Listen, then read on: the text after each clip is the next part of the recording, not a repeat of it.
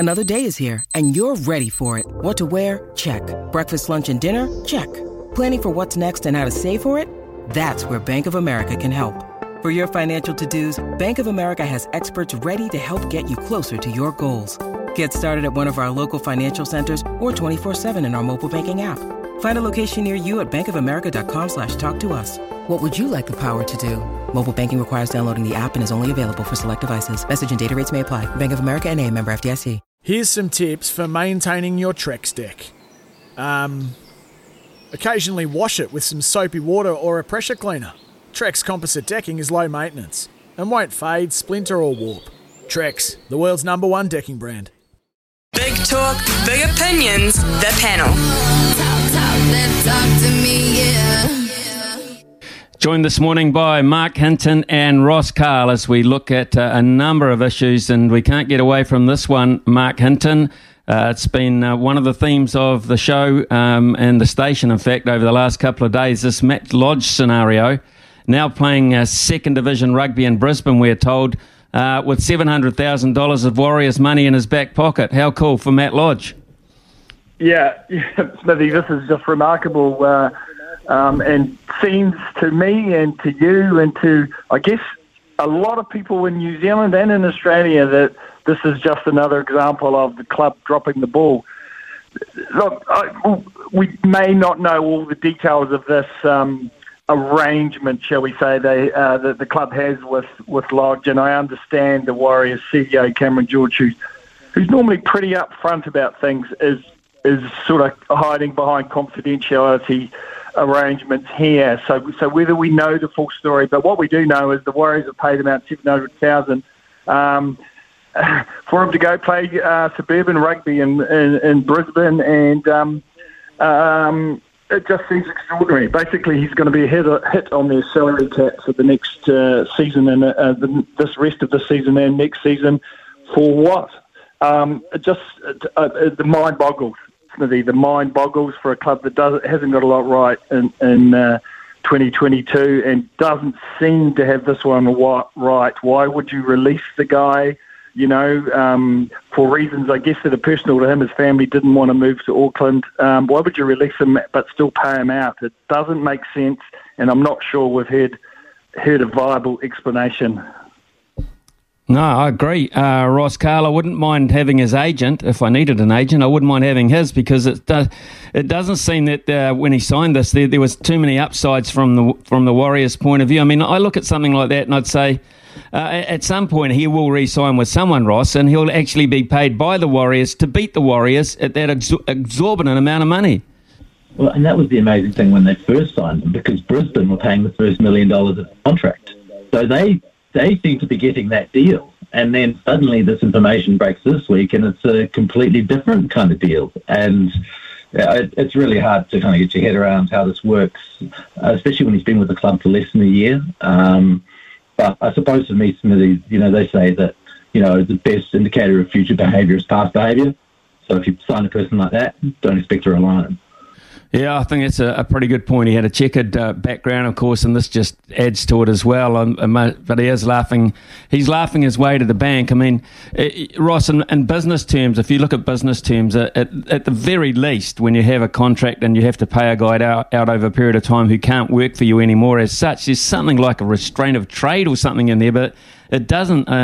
Maybe there is one, and that's why he's playing a bit of second division rugby in Brisbane, but you'd hope at least there's a restraint of trade.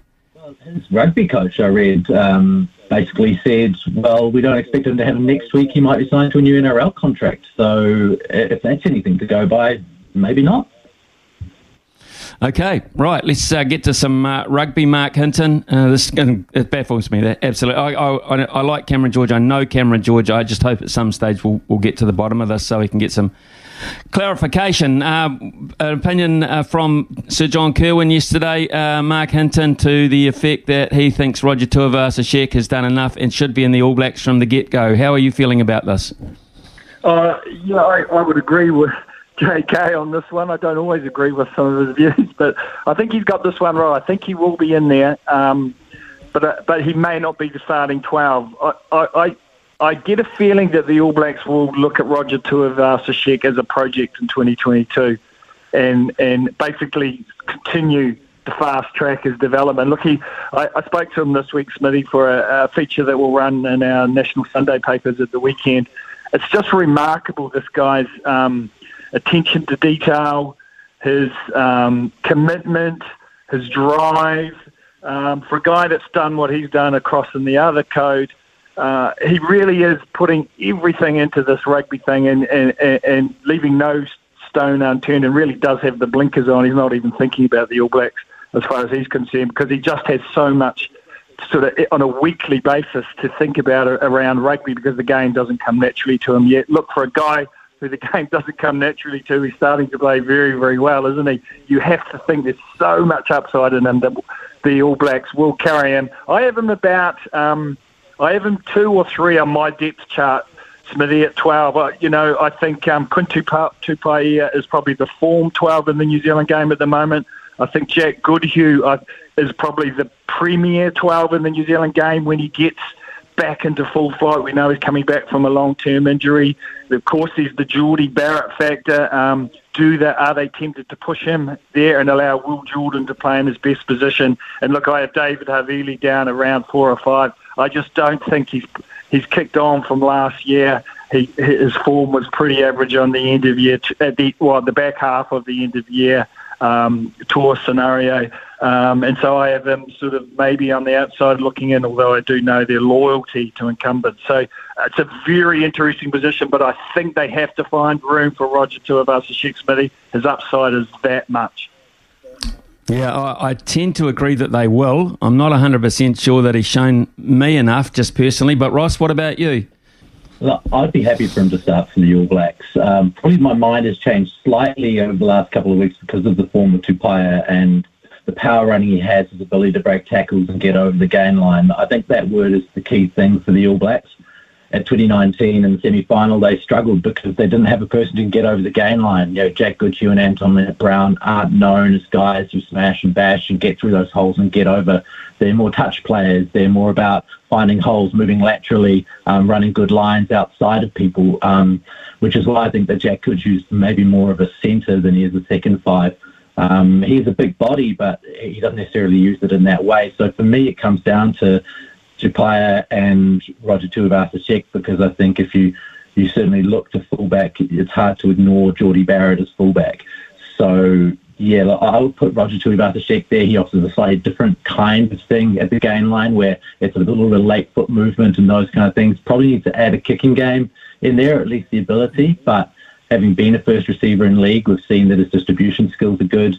His defence is getting there. We saw how fast he is when he ran down Nick White on the weekend over 60 metres. I think that cohesion is really important. Beauden Barrett is the best 10 in the country. Rieko Ioane, for me, is the best 13 in the country. So a person who plays between them, like RTS, for me, should get a shot this year. And they need to settle this year.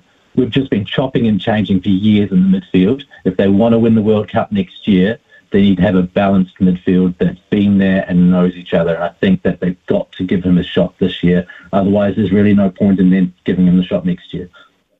I totally agree. If it is to be, it should be as soon as possible for time under their strategies, not just the Blues strategies, although there is an element in common there, and that, of course, is Joe Schmidt.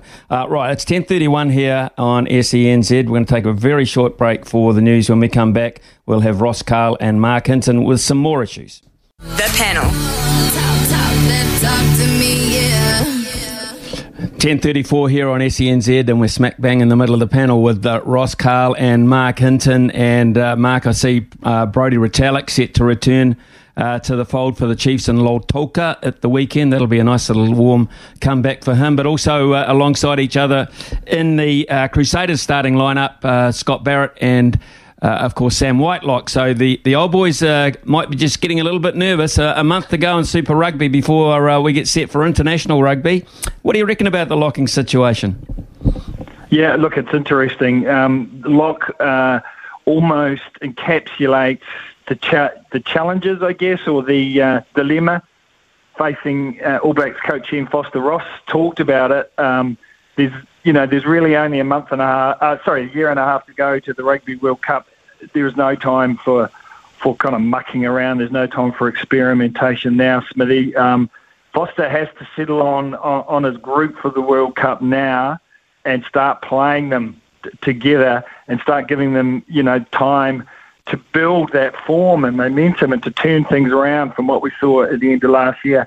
And, they've got a guy like Sam Whitelock. What a servant for New Zealand rugby he's been. But does he go another year and a half? That's one of the big questions Ian Foster's going to have to ask. And you have to think that the next, not so much this weekend, but certainly, quarterfinals, semi-finals, final of Super Rugby, it tells you a lot about Test match readiness, probably more than a regular season of Super Rugby does. This is when it all goes on the line. This is when the intensity ramps up. This is when you see the class of people. So, I really believe, particularly a Sam Whitelock, but even a Brodie Retallick, who hasn't played as much this year as he would have liked, they have a lot to show over the next 3-4 weeks. And the lock situation, Tupou Vaa'i, to me, he's a must-start for the All Blacks now almost. I think you need a young, athletic, dynamic lock in the mix.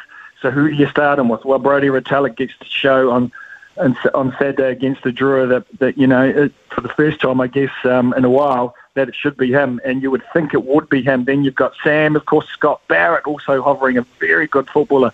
So some decisions to make, Smithy, and I think the next 3-4 weeks might shape those. Who starts against the Irish? Who comes off the bench? And who gets the chance, basically, to show that the All Black forwards aren't the cream puffs they were at the end of last year. Very good point, that. Very good point, because, Ross, we do talk about the pretty boy side of it, the backs. We look on the focus of those who are going to score the great tries and that for us and set up our midfield defence, etc. But even the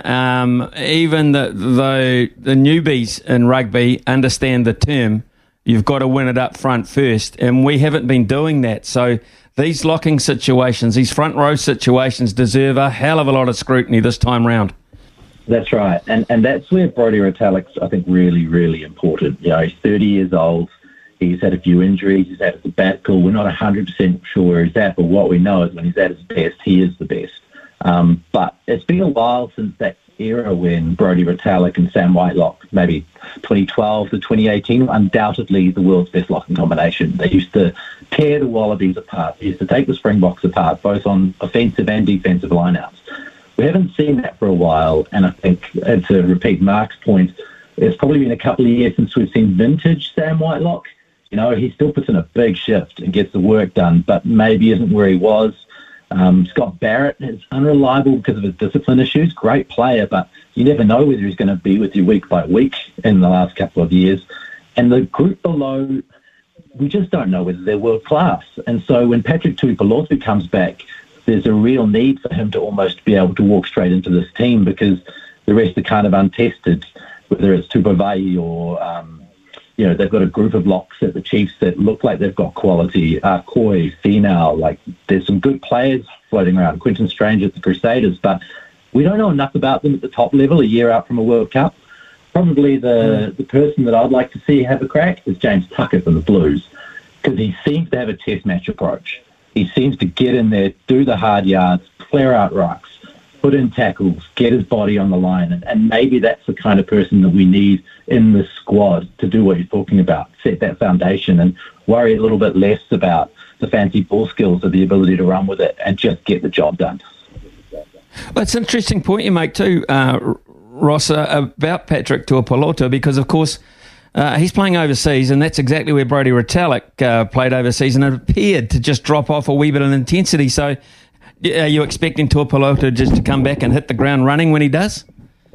Well, I wouldn't have thought so. It surely can't be that easy. They talk about it being much easier on the body over there, and they all do when they come back because it's a different kind of rugby. I'm sure that's changing slightly as there are more and more players of Brodie Retallick's ilk who go over there, and Brodie throws himself into everything, But, yeah, it's a bit of a worry. And I think it's also a bit of a worry because when you look at the loose forward trio, and, you'd expect Sam Cane being the captain to be there, and you'd expect Ardie Savea to be, as the best player, to be at number 8. So you've got two pretty undersized guys for lineouts and internationals. So the importance of getting this locking combination right, especially if we're unsure whether Shannon Frizzell's back in time as a good blindside locking option, jumping option. I just worry a little bit about that area and whether that area that they've been so strong, the line out and around the field with those players, is still in the place that it should be. And they're going to have a really good think about what they do with their number 6 to help support these locks, whoever they choose, because they're going to need that person to be a really good option. Well, Mark Hinton, just changing codes to cricket, and we have to because it's only a week away now to the first ball, first test, Lords. Good news for us. Stuart Broad, who is in the England camp, of course, is already complaining about the Duke ball, saying it's like a piece of plasticine to bowl with, which I would imagine is great news for batsmen. Just quickly, before I address that point, I'll just take Ross to issue on one thing he said there, and that's that Sam Cane's an automatic selection. I don't think he is. I think Dalton Papali'i is so far and away the best number 7 in New Zealand rugby that Ian Foster has to be really thinking about who his number 7 is going to be, and he's going to have a tough choice. Anyway, going on to the cricket, Smithy, I'm pleased you raised this because this to me just smacks of a team getting its excuses in first, doesn't it? This isn't what England cricket really needs, given the state they're in and given this kind of rebuilding nature of where they are. A leader, a guy, a senior player coming out and kind of already complaining, already kind of lining up the excuses. Look, whatever ball it is, whatever the ball does, it's the same for both sides. Just get on with it, mate, and play your best cricket and do your best with whatever equipment you're given. I don't buy this, Smithy. I don't buy it at all. No, you wouldn't get a young bowler saying that this far out from the start of a test match, I can tell you that right here and now. But they do when they make a bad batch of cricket balls, I can promise you, they make a bad batch of cricket balls, and usually it's the bowlers that complain about it. Fellas, thank you very much. Mark Hinton, Ross Cole, thanks for your input this morning on the panel. It's been great. We shall have another one at the same time tomorrow morning, folks. Stuff for your face and body? It's men's skincare with a purpose. Top quality Aussie-made grooming and skincare to help guys look and feel great with no hassles. Plus, Stuff is helping mental health too. Find Stuff at Woolworths or visit websiteofstuff.com.